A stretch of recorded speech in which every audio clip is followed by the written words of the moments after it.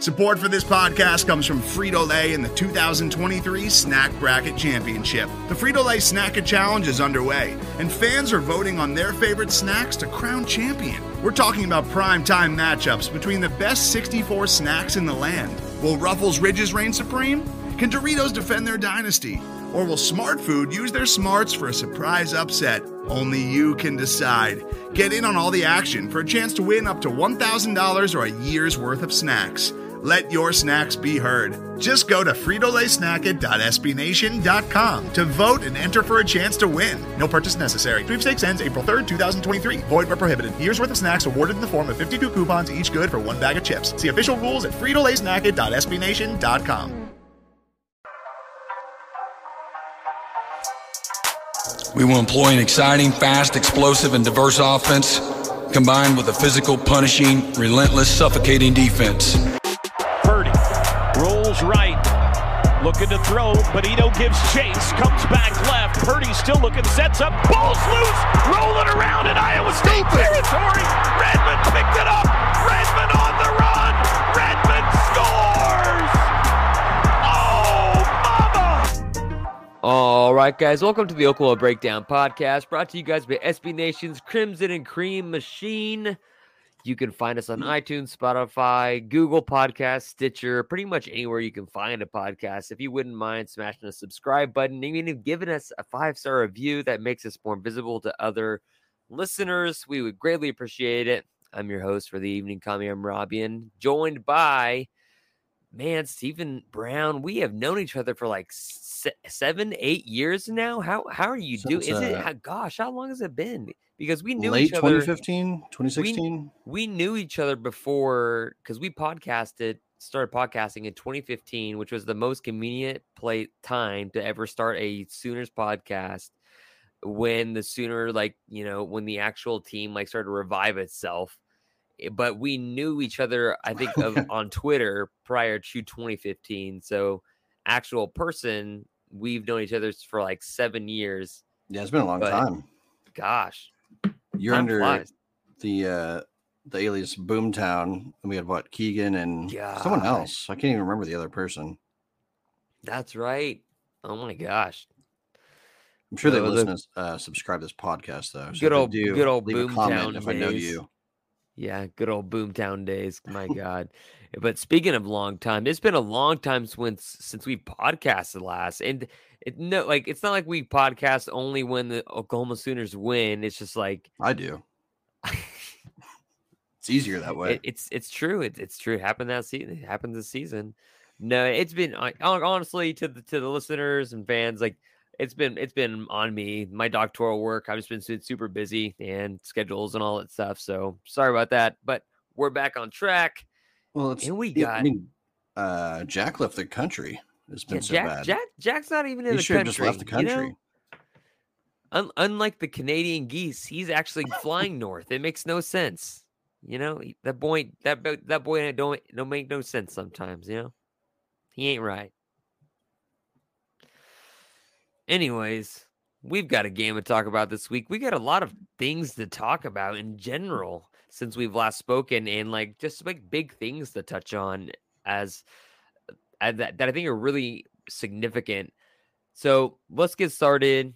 I mean, of course, yes, this week Oklahoma plays Iowa State in Ames, 11 a.m. on FS1. That's where OU is currently at these days but they're favored by 1 point, which I think is really, really interesting. But before we get to talking about the game, let's revisit the last time we actually had a podcast. And let's revisit from the beginning of the season to where now we are approaching, we're at the middle of the season. So from your season prediction to now, how are you feeling about this team just in general, talent-wise, maybe where they're headed? What do you think? The Brent Venables crimson shaded goggles have definitely come off. So it's not as bright and shiny as we thought it would be, but it's also a season where we probably should have seen these road bumps coming. And I think we even talked about them a little bit. That there's going to be some learning curves to this defense, and obviously they are learning a lot. especially how to tackle would be Mm-hmm.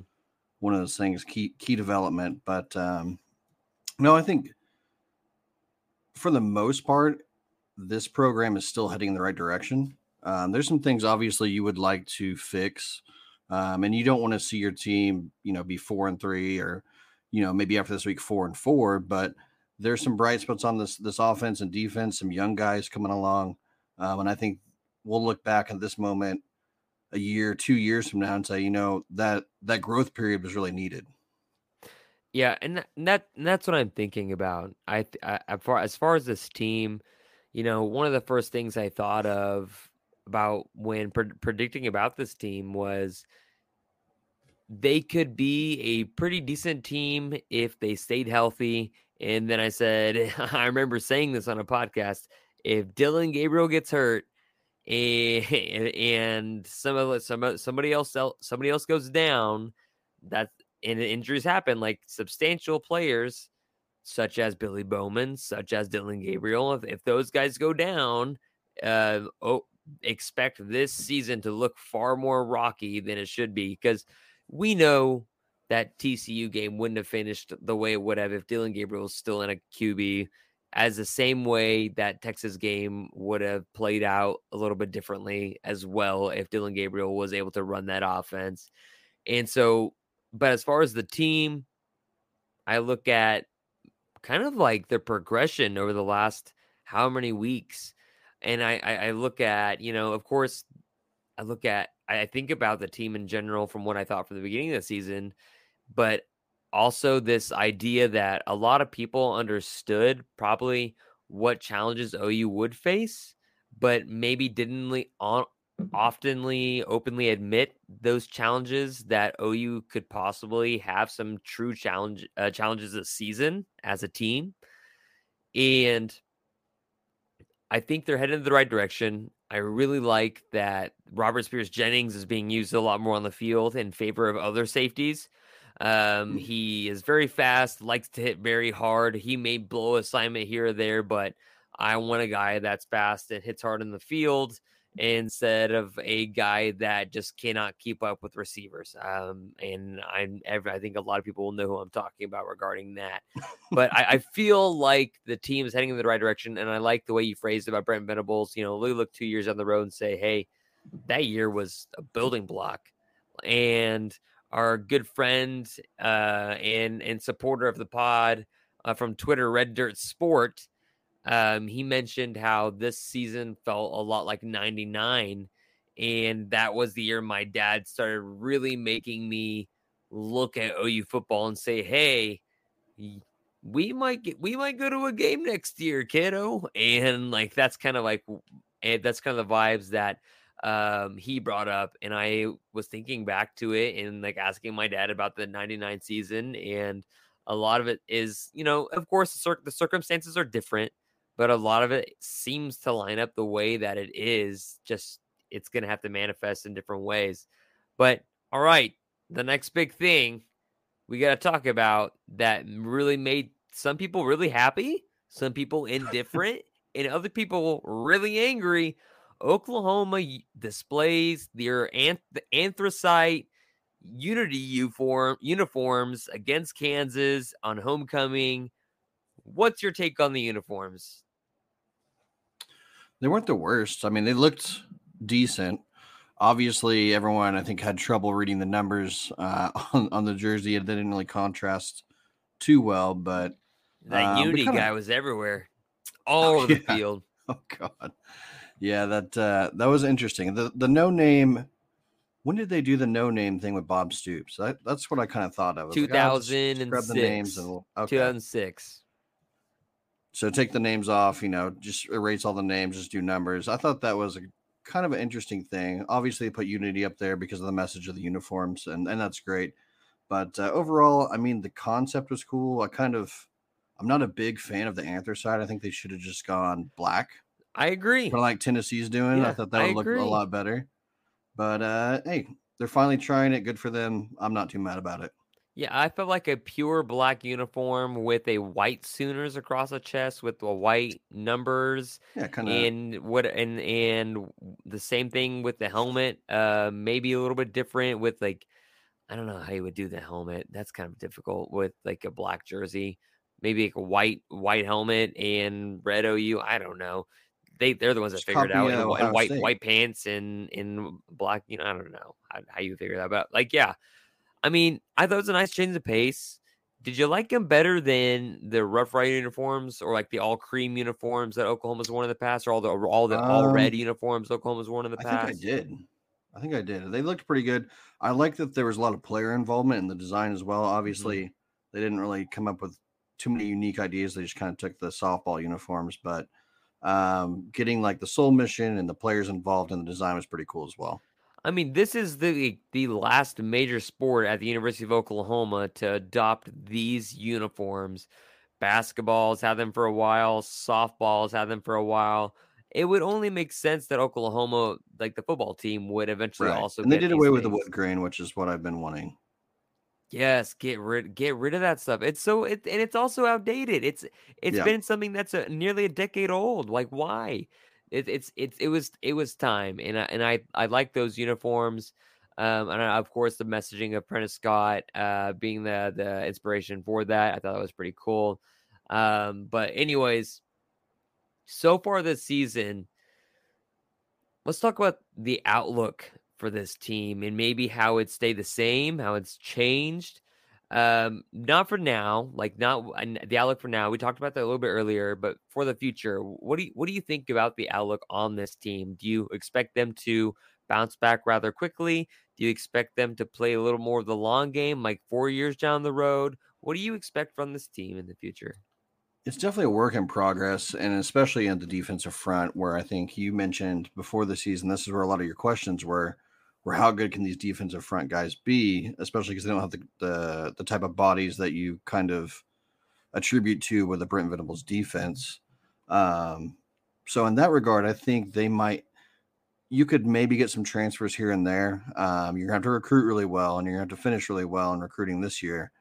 But I could see them bouncing back. Maybe not a playoff game next year, but the year after that, I think is completely reasonable. Yeah. I circled 2024 as a year that Oklahoma could be pretty legitimate again. Now they would likely be going through a quarterback change at that time, which would likely be Jackson Arnold's team, if I were to guess. Right, he will be a redshirt freshman at during that year, possibly in an offense still managed by Levy. Who knows by that time? But yeah, for this team, I expect not necessarily them playing the long game. Oklahoma fans and the Oklahoma prestige and the brand is too strong for that to play the long game. They're not a team that or an institution that would play long game like that. They are blue blood. They understand that, and that so do the donors. And so I would expect a bounce back, especially as Oklahoma keeps on recruiting as well as they have been, despite all the things surrounding it with the Riley stuff, and then you had the whole the Kel Gundy stuff.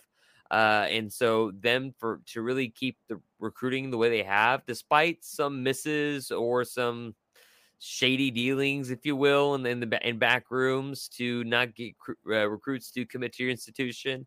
Oklahoma still has been recruiting really well on that front to this year. And so for this team, yeah, there's going to be some turnover.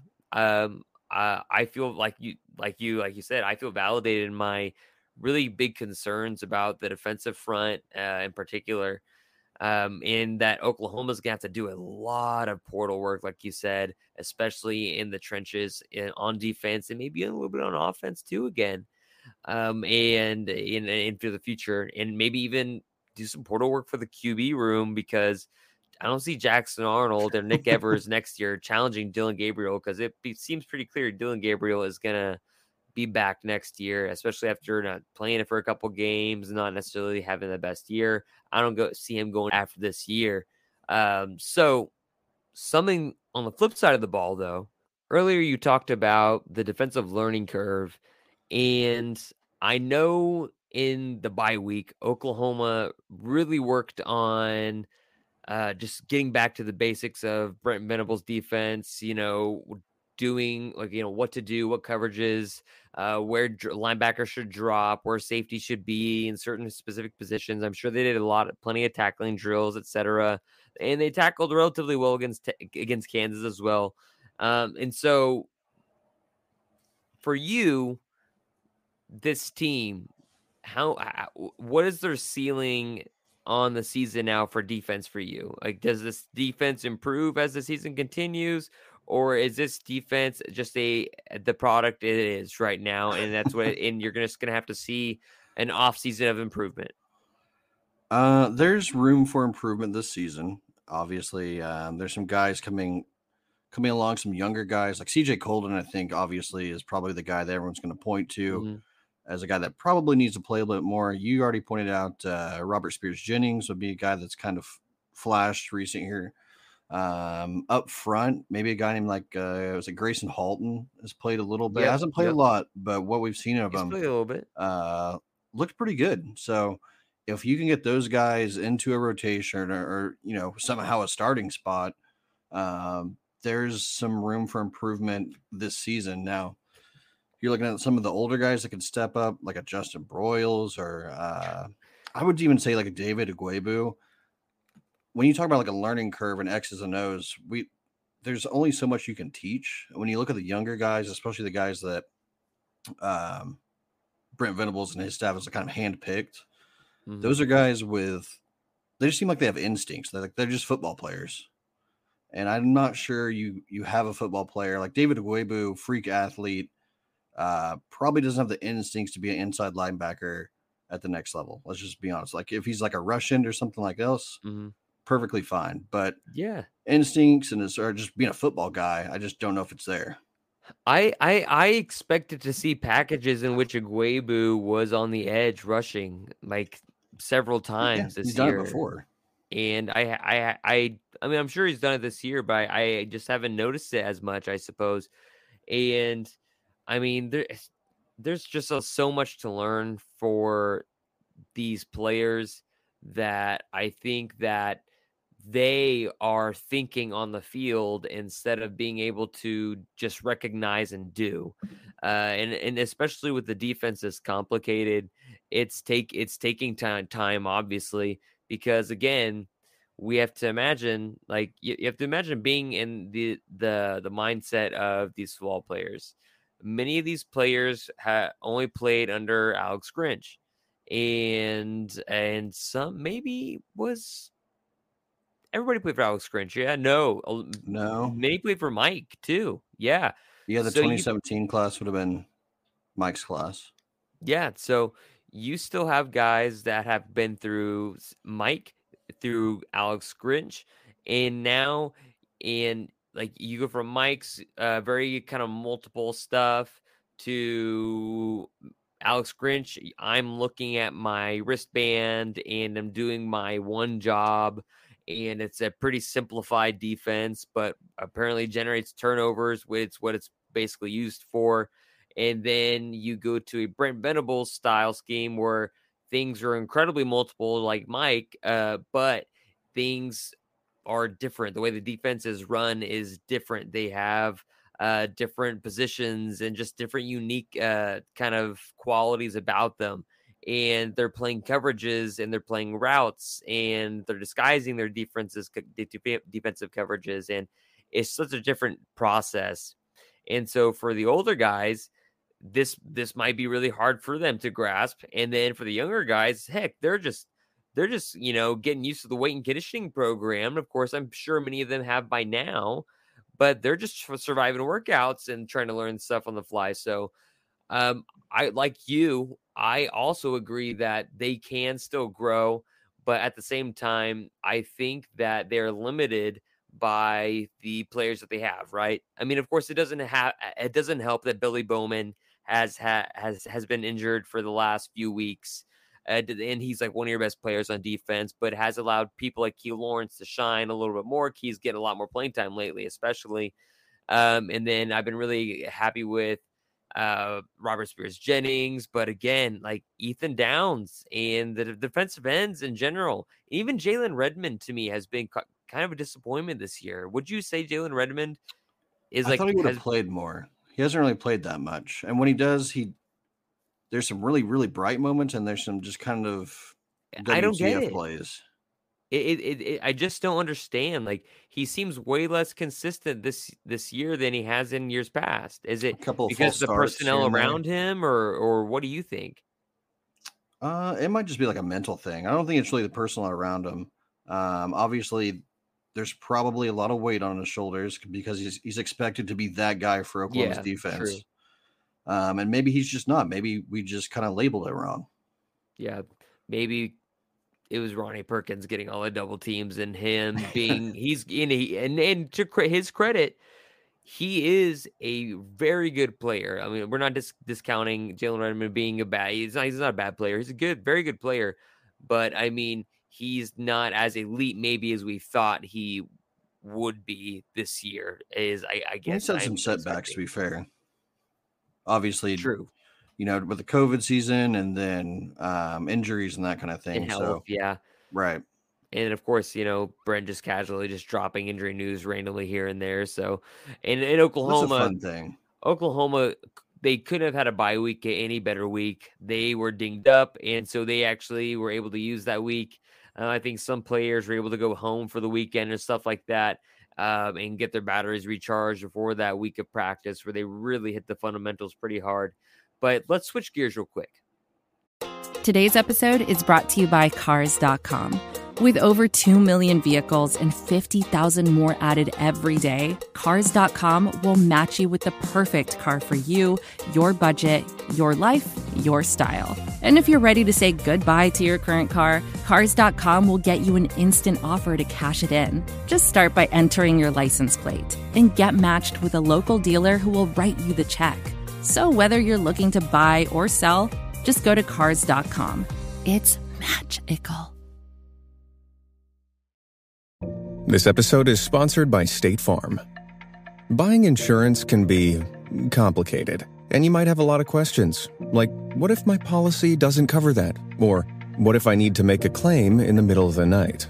Good news, State Farm is there for all your what-ifs. You can reach them 24/7, talk through any questions with your agent, and you can even file a claim on the State Farm mobile app. Like a good neighbor, State Farm is there. Call or go to statefarm.com to get a quote today. Oklahoma on the recruiting trail.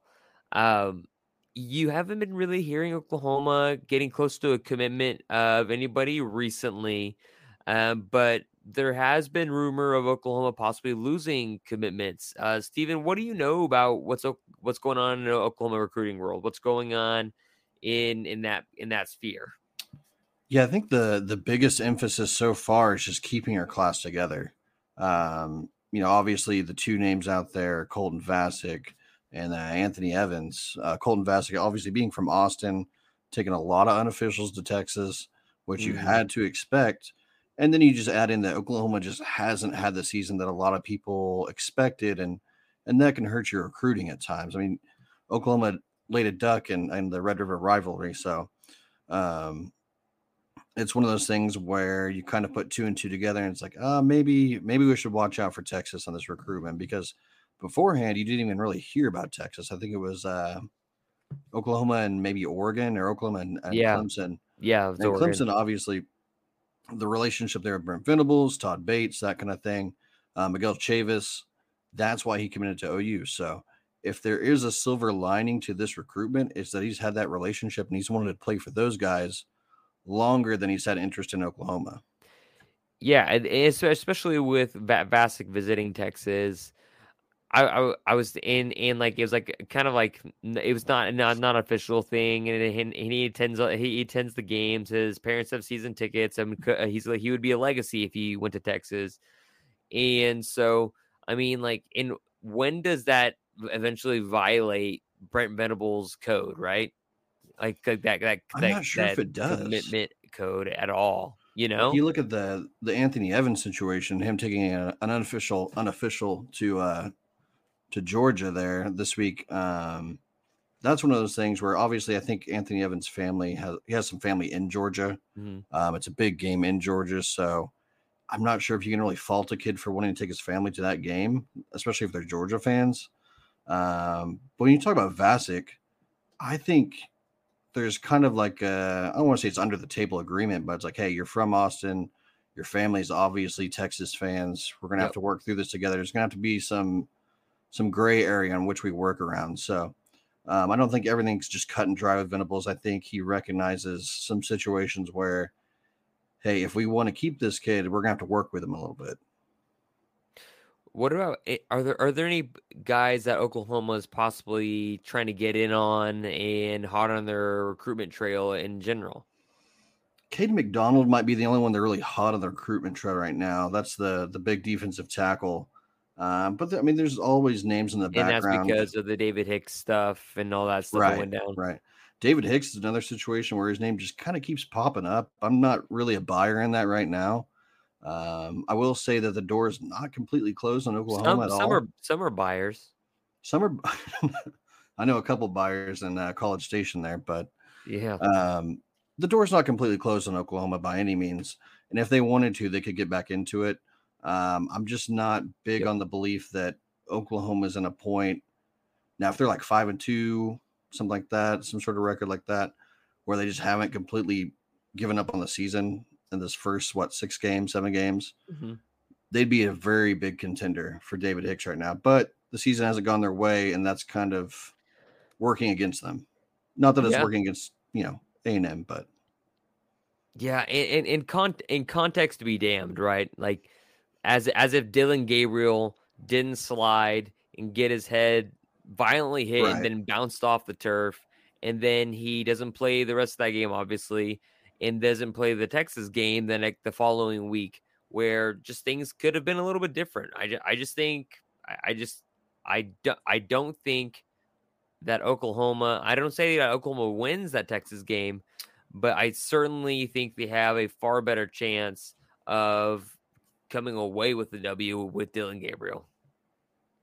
I don't think the talent discrepancy is that far apart. If after seeing Texas play what I've seen so far, right? Would you agree or do you disagree? It's not that far apart. There's a lot of things that have gone wrong in Oklahoma season where if you adjust one or two things, it looks a lot different. Yeah, and like I said, like in the very beginning of the season, if injuries happen to specific people, this thing could go haywire, and you could see Oklahoma. I even said, but Oklahoma will still be bowl eligible. But at this time, at point in time, like you start to wonder, especially with the teams that they have left, which are all away, and the two toughest teams you have left, most likely, are at home in Norman. So I think that's really intriguing. So this week will kind of give us a good gauge of where this is going to go. Yeah, I think it did too. And I think Oklahoma's going to be in a dogfight with every team they're involved with. And so I'm really curious to see what happens in the future. So speaking of the future, Brent and Jeff Lebby. I mean, so far, style of defense. When they're playing complementary football, like you saw against Kansas, right? Looks great. Looks like it goes well. Looks like it fits well together. Despite the garbage scores that Kansas had, and not really the garbage scores, but just like the busts and coverage late in garbage time. That when they play complementary football, it looks fantastic. But do you think their philosophies, after seeing them through this many games, will mesh well, or do you think eventually, in the next few years, they would maybe have to make a change just by seeing it right now? I think they don't mesh perfectly by any means, but it's good enough to win big games. And we've seen Lebby's offense with a capable quarterback look really, really good. And in Brent's defense right now, with the personnel he's kind of dealt with, it can either be, pretty good or really, really bad. So I think it's too early to tell, if there's going to be some trouble in the future. But, just from these 7 games, I think you can see there's times where it works out, and there's kind of times where everything's going to fall apart. And I think a lot of that's just personnel and trying to get through this first season, and we'll just go from there. And I think that's fair, right? There needs to be a waiting out period. There needs to be a filling out period. There needs to be a period in time in which you're able to get the personnel you want in. We all know Oklahoma's going to hit the transfer portal hard once again, through offensively, not just defensively this season as well. I mean, in the trenches, needed defensively. Offensively, there are a variety of places where they can drastically improve just through the transfer portal and in people that they'll need. Because I mean, Eric Gray, I think he's gone after the season. Yeah. Most likely. Does he have a year left? If he does, I'm don't think he uses it. I think he's off to the NFL. And Javonte Barnes, like, do you want him being your running back one next year? Yeah, I think it's very serviceable. And then you kind of complement that with like Gavin Sawchuk, who we haven't really seen much of because he's been injured the first part of the season. Probably needs to fill out a little bit, but obviously very talented running back, and you have a 1-2 punch there. See, that makes me uncomfortable just because they're younger running backs. I want more of like a veteran running back room, just like you would want. It's kind of like that model as far as like a Bama running back room. Yeah, I want older guys to have those positions that are really in pivotal skill position roles. Of course, you'll have your prodigies. Marcus Major. Yeah, you'll have your prodigies, and you'll have your players that are very talented at a very young age, understand the game very well. But at the same time, at running back, I don't know if I would be willing to say I'd be willing to hand the reins over to Javonte Barnes and Sawchuk next year. I would need to grab one running back from the portal. But I don't think you would take like just a superstar guy. Like you'd have to take a 1-year guy because obviously you have Dalen Smothers coming in. Yep. Another very talented running back. So Hicks as well. But you'd want a guy that's going to be there for a year and then be on his way. You don't want to stop anything. That's fair enough. And so I just kept on thinking about Jeff Levy, Brent, looking at it through the lens like, all right, what could this look like in the future? Because, I mean, I look at Jackson Arnold and what he's doing right now, and my goodness, that guy would be wonderful in a Levy offense, and especially with speedy receivers that they have this class as well. Guys that can run for days and have speed for days are perfect. Anthony Evans are perfect for this offense. And then you mix in like a Jaden Gibson, a guy that can just kind of go over the top. Obviously, not playing too much as a freshman like we thought he would, but long term he fits into like that Theo Weiss role. Yeah, definitely. And I like where Jaleel Farouk is. And as far as Marvin Mims, though, do you think he stays another season after this year? I doubt it. Even if he needed it, I think he's just had such a turbulent time in college, like as far as being a player, that he should just kind of head off to the NFL and get his money. I've also been thinking that he is going to be entering the draft this year. So, and I have the same thought that, maybe he feels like it's time to move on, especially with the amount of yardage he's racking up. And hey, Eric Gray, if the Sooners offensive line puts it a little bit more together, he could legitimately be 1,000-yard rusher this year. I think the last podcast we did, I was just bashing Eric Gray. And ever since then, he's done well. So I'm going to continue to bash him. That way he does well this weekend. DeMarco Murray goes out and says, hey, guys, make somebody miss. And then Eric Gray goes out and does to Kansas defenders just like the nastiest and dirtiest things possible. He's finally getting out of his cuts. Oh, he's always been a violent, lateral guy, but he just hasn't gotten out of his cuts too. Yeah. Like, man, this is incredible. I've been rather enjoying this version of Eric Gray, and then of course, like the Wildcat with Braden Willis, that's been really fun. And Braden Willis has shown a lot of growth as an athlete, but also as a guy that is a reliable figure in the middle of the field on third downs. And Drake Stoops being a third down guy. Marvin Mims is not really the third down guy. He's your deep threat. He's your threat over the middle of the field. And your third down guy has been Drake Stoops and honestly Braden Willis, hasn't it? Yeah, you've had a couple other guys like Jill Farouk, He's come through clutch a few times. Theo Weiss a little bit Yep. here and there. So, but yeah, they just kind of force feed Marvin Mims, and then when it comes to clutch time, they just send him deep, and anything over the middle is pretty much open. God, didn't they target him like 17 times versus Kansas? I think that's right. It's incredible. I need to go back. I looked at the targets and I was like, "Good Lord!" I just can't remember the number. I think it was 17. But so let's talk about this game this weekend, 11 a.m. OU's a 1-point favorite.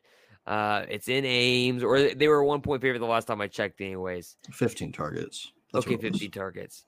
And so, what are some possible strengths you think Oklahoma maybe has over Iowa State?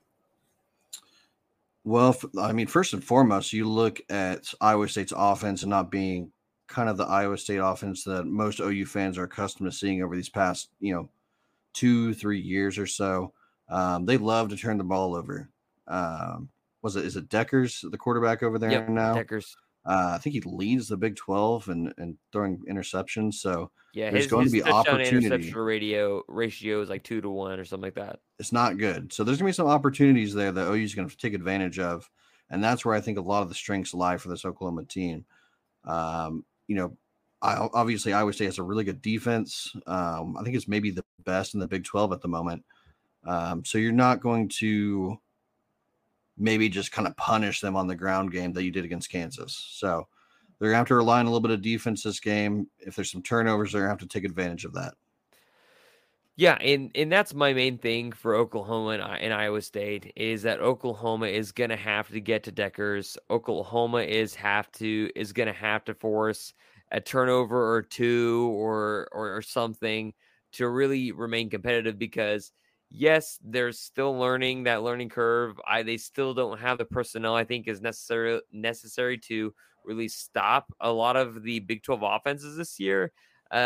Regardless of maybe how not great they are. I mean, it's just a lot of teams are moving the ball right now in Oklahoma, and it's intriguing in how sometimes Oklahoma will be really good and really sharp one series and just completely bust on a different play. It's really, really intriguing. And getting back to the fundamentals of Brent's defense, I think is important, but we'll see if any of that works, kind of like a prove me wrong mentality. But I think the strengths lie with OU's ability to be explosive. That's something that Iowa State's going to try to take away. And so I think Oklahoma's going to try to navigate that by throwing routes underneath, a lot of routes underneath, and really just relying on getting some turnovers and getting some pressure on Deckers. I think you're right with that one, Steven.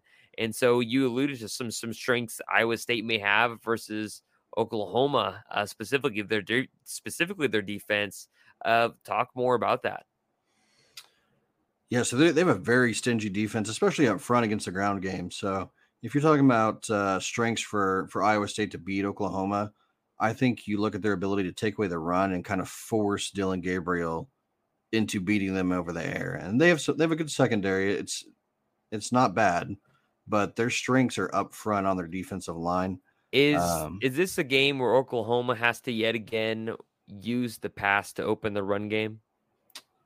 They're going to have to get creative with it. I think if anything, you kind of sell the run. You kind of sell, we want to force to run the ball and do some play action and then create the pass out of that. So do they go under center to do that? I think that would work a little bit more. I doubt they do it. That's not really in Levy's playbook. But they're going to have to get creative with, selling the run and opening up the pass or vice versa. That's fair enough. That's fair enough. And so as far as strengths Iowa State has, again, the defense, Xavier Hutchinson, that got big receivers, as we saw against TCU, gave Oklahoma some really big difficulties. And I'm really curious to see how Oklahoma attacks him this week and who they throw at him. I think Billy Bowman will be back, and who's going to be covering on Xavier Hutchinson and where Iowa State goes from there and how Oklahoma is going to attack them. But Iowa State's defense stingy, and their offense, just again, it's an interesting matchup for sure because it is like polar opposites. It's Iowa strength State's for strength defense, and weakness yeah. versus weakness. And so again, I think it comes down to the turnover matchup. So what are you watching for specifically? Anything in particular?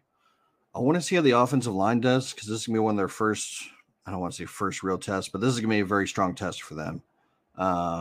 We've seen improvement along the offensive line. Mm-hmm. I want to continue seeing it. They don't have to be dominant, but they need to look the part of being very competitive against a very good Big 12 defensive front. The other thing I'm watching is maybe the matchup between Woody Washington and Xavier Hutchinson. Woody hasn't really looked himself, so this is kind of a matchup where it's kind of big body versus big body, and I want to see him kind of win those battles. Yeah, and so as far as like my matchups, I'm watching for, just like every week I'm looking at the defensive line specifically.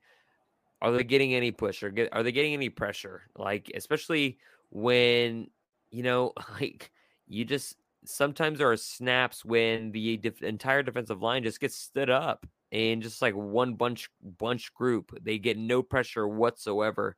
And then at other times I'm looking for the linebackers and who's seeking back far enough, etc. Because there have been so many opportunities where David Agwebu, Danny Stutzman, they're sinking back far into coverage, but don't sink back far enough just to make a play on the ball, or that safety isn't maybe being a little more patient and staying there for a little bit longer and having that discipline to make more of a play on the ball and just waiting that out.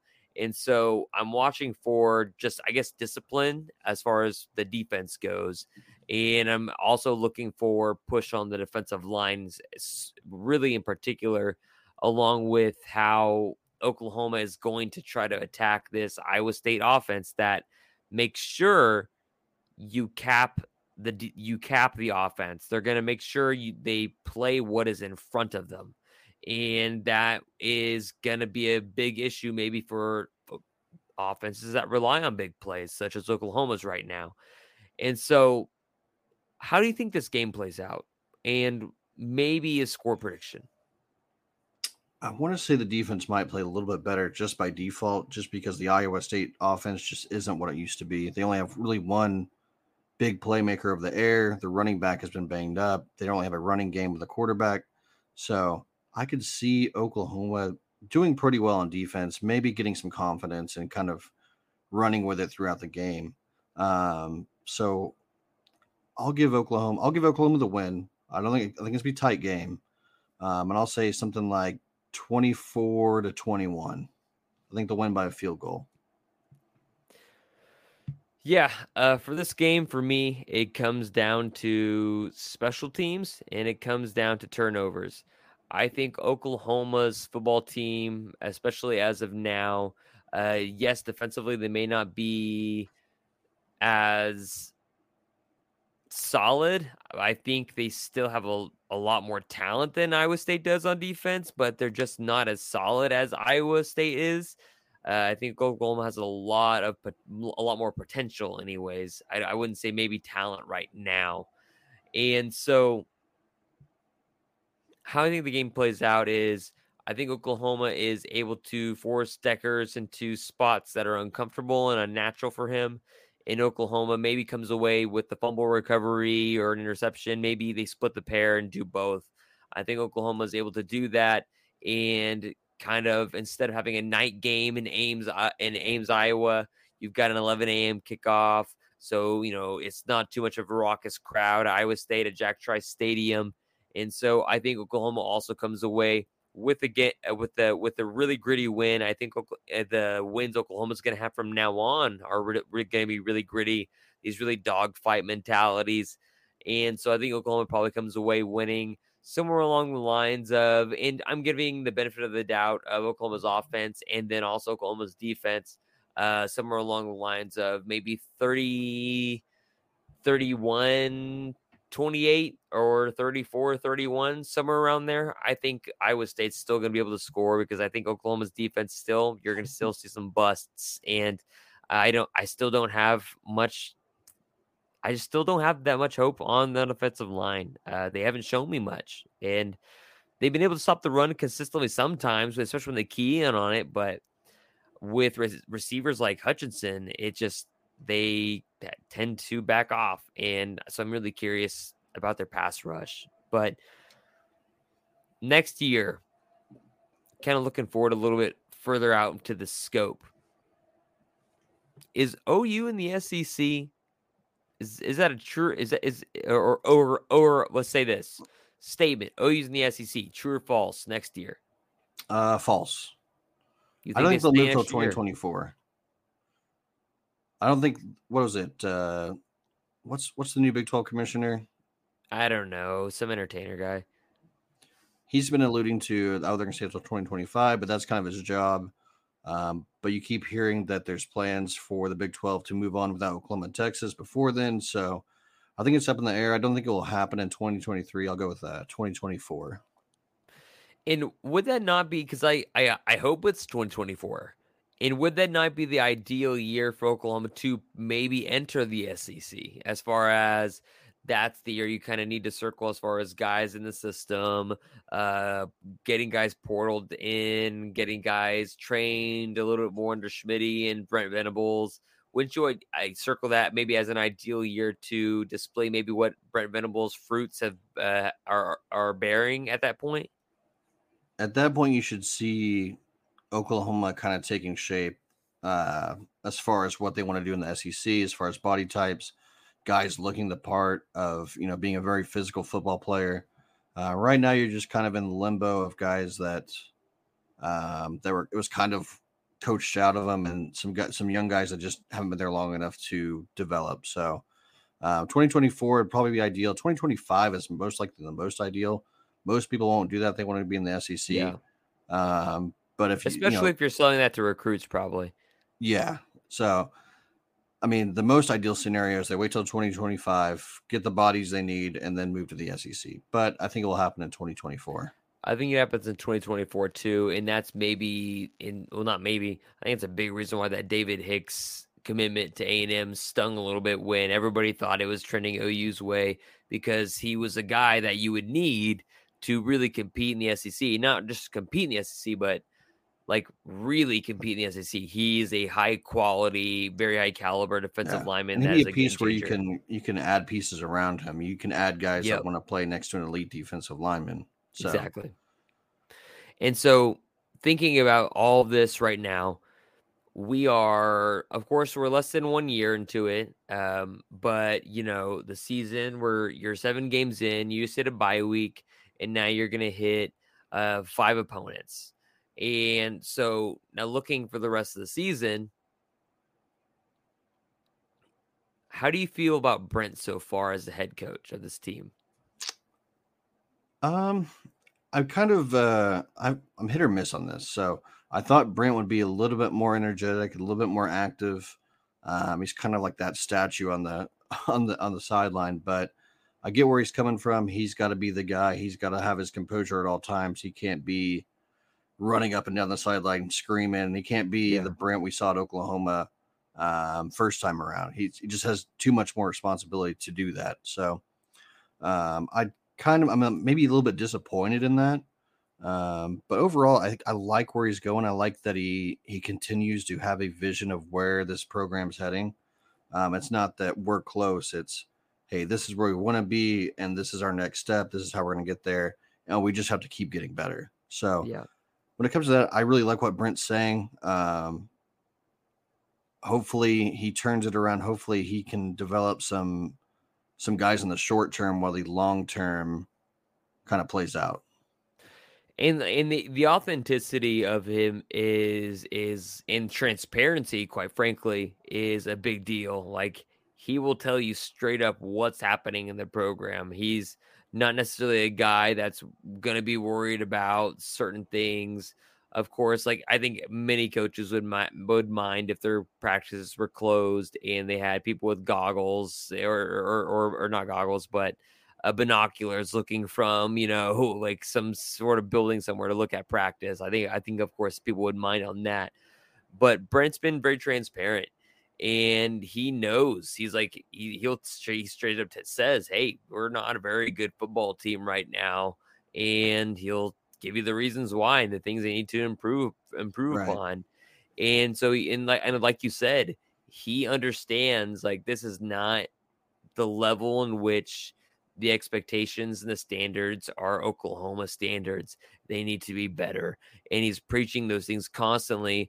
And I like your thought about maybe just being disappointed, him not being as animated. And to me, I think about it as him being maybe more of a game manager and letting, of course, he's with the defense occasionally, as we see on the broadcast and stuff like that. He's with the defense and goes over frequently, especially for bigger meetings. But it seems like he's letting Roof kind of run that show because Roof knows what to expect from Venables, if we're being quite honest, especially as if they're not talking on the headset together. And as far as him in general, I something I do worry about is when they do have, a 3-score lead in late in the third, that we've noticed that, or there may be like 24-point lead or something like that.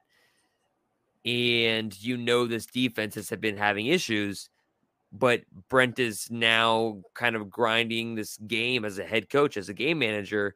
He's grinding this game down to a halt in the fourth quarter and putting like different players in, rotating a lot of different bodies. Does that concern you, or do you think that's just for player development? And he's not really, of course, he's worried about wins and losses because that matters at Oklahoma. But like, what do you think that is? Does that concern you at all? A little bit. And it may be a thing where they just don't have the bodies to just keep going throughout the entire game. But when it comes down to what's going to be eventually a playoff team, you want the style points. You want to look the part. You want those, Ohio State beats Maryland 63-14. You want to keep finishing the game as strong as you can. And to turn that motor off a little bit, it just doesn't look as good on TV. And that we all know that it affects the rankings and how people think of Oklahoma. So hopefully that's a thing that doesn't continue to happen. I think personally, they don't have a backup quarterback that can keep running the offense. They don't have too much defensive depth right now. So, a year from now, or 2 years from now, maybe that changes. But short term, it doesn't look good. I'm not a big fan of it. That's fair, and I'm not either, and so yeah, gosh, so it's been such an interesting season so far with all the storylines, all the headlines, since the last time we podcast, the different things we've missed and talked about, like for example, Dillon Gabriel. Do you think there's a chance at all that he starts in that Texas game if what had just happened to Tua Tagovailoa did not just happen like days prior? As much as I want to say no, there's always that added pressure to win and win against your rival. That Baker didn't he have multiple concussions and play the following week? Well, Baker plays through almost anything. Exactly. You could have just ripped his hand off, amputated his arm on the sideline. He'd probably run back out there for a play. Right. But, I mean, there's always that added pressure, not just from like the coaching staff or the medical staff, but as a player, there's expectations out there. And I think a lot of like the older NFL guys have talked about it. There's this expectations that you just fight through it. Fight through whatever you're going through. It's going to make you stronger. It's make your team better. And you just need to win. So I always think of that regard. I think it's about probably 50-50 if he would have played, honestly. But with Tua going down, obviously you don't want to be the next school or next NFL team to make the same mistake twice. Yeah, and who knows? Maybe Gabriel had his bell rung a little bit worse than he was making it sound. I mean, like he mentioned how he felt incredibly normal not long after the injury, especially that with that next week, coming up. but he was being evaluated, and they said it was a no-go, that he knew by, that following, not early in the week, that it was going to be a no-go. And so I thought that was interesting. But that's all we got for this podcast, man. Do you have anything else to add? The dog interruption was because I forgot I ordered food. And what'd you get? I got pokey. What is that? It's like sushi, but in a bowl. Oh, so it's not like pho or anything. It's not a soup. No, it's like so I got it with like rice, but you can get like some other stuff. Yeah. Would you recommend it to the listeners? Oh, absolutely. I recommend everything. Every product I use. Program Guys, pokey, Lifesaver sour gummy worms. Oh, fantastic. Yeah. Oh, try all of those. The Nerds clusters too. Also recommending those. Home field for sure. Yeah. Yes. My friends at Vanessa House. I'm full of product placement. Of course, yeah. Just give you a shout out and all of our fantastic friends, of course. But join Discord, yeah. Join the Discord. I've actually been a little bit absent. I've had a pretty busy week like you. So I have no idea what's going on there. So I need to go look and make sure it's not burning down. Yeah, I think someone DM'd me already and they're like, hey, maybe you should block this person. So we're going to go investigate. But go join the Discord. It's always fun. Probably going to speed up here with it being November, getting close to early signing. So most likely a lot of recruiting talk in there. And I will plug that in the bio of this description on the podcast. You guys can find that link. So go ahead and follow us at crimsonandcreammachine.com. You guys can find us on Facebook as well and stuff like that. You can find the podcast there. But you can also find us on Twitter at CC Machine. For me at KMarabian CCM. You can follow Steven at OU Updated SB. Again, thanks guys for listening. Sorry for the long wait, but we appreciate you guys for still listening anyways. And we will check you guys later.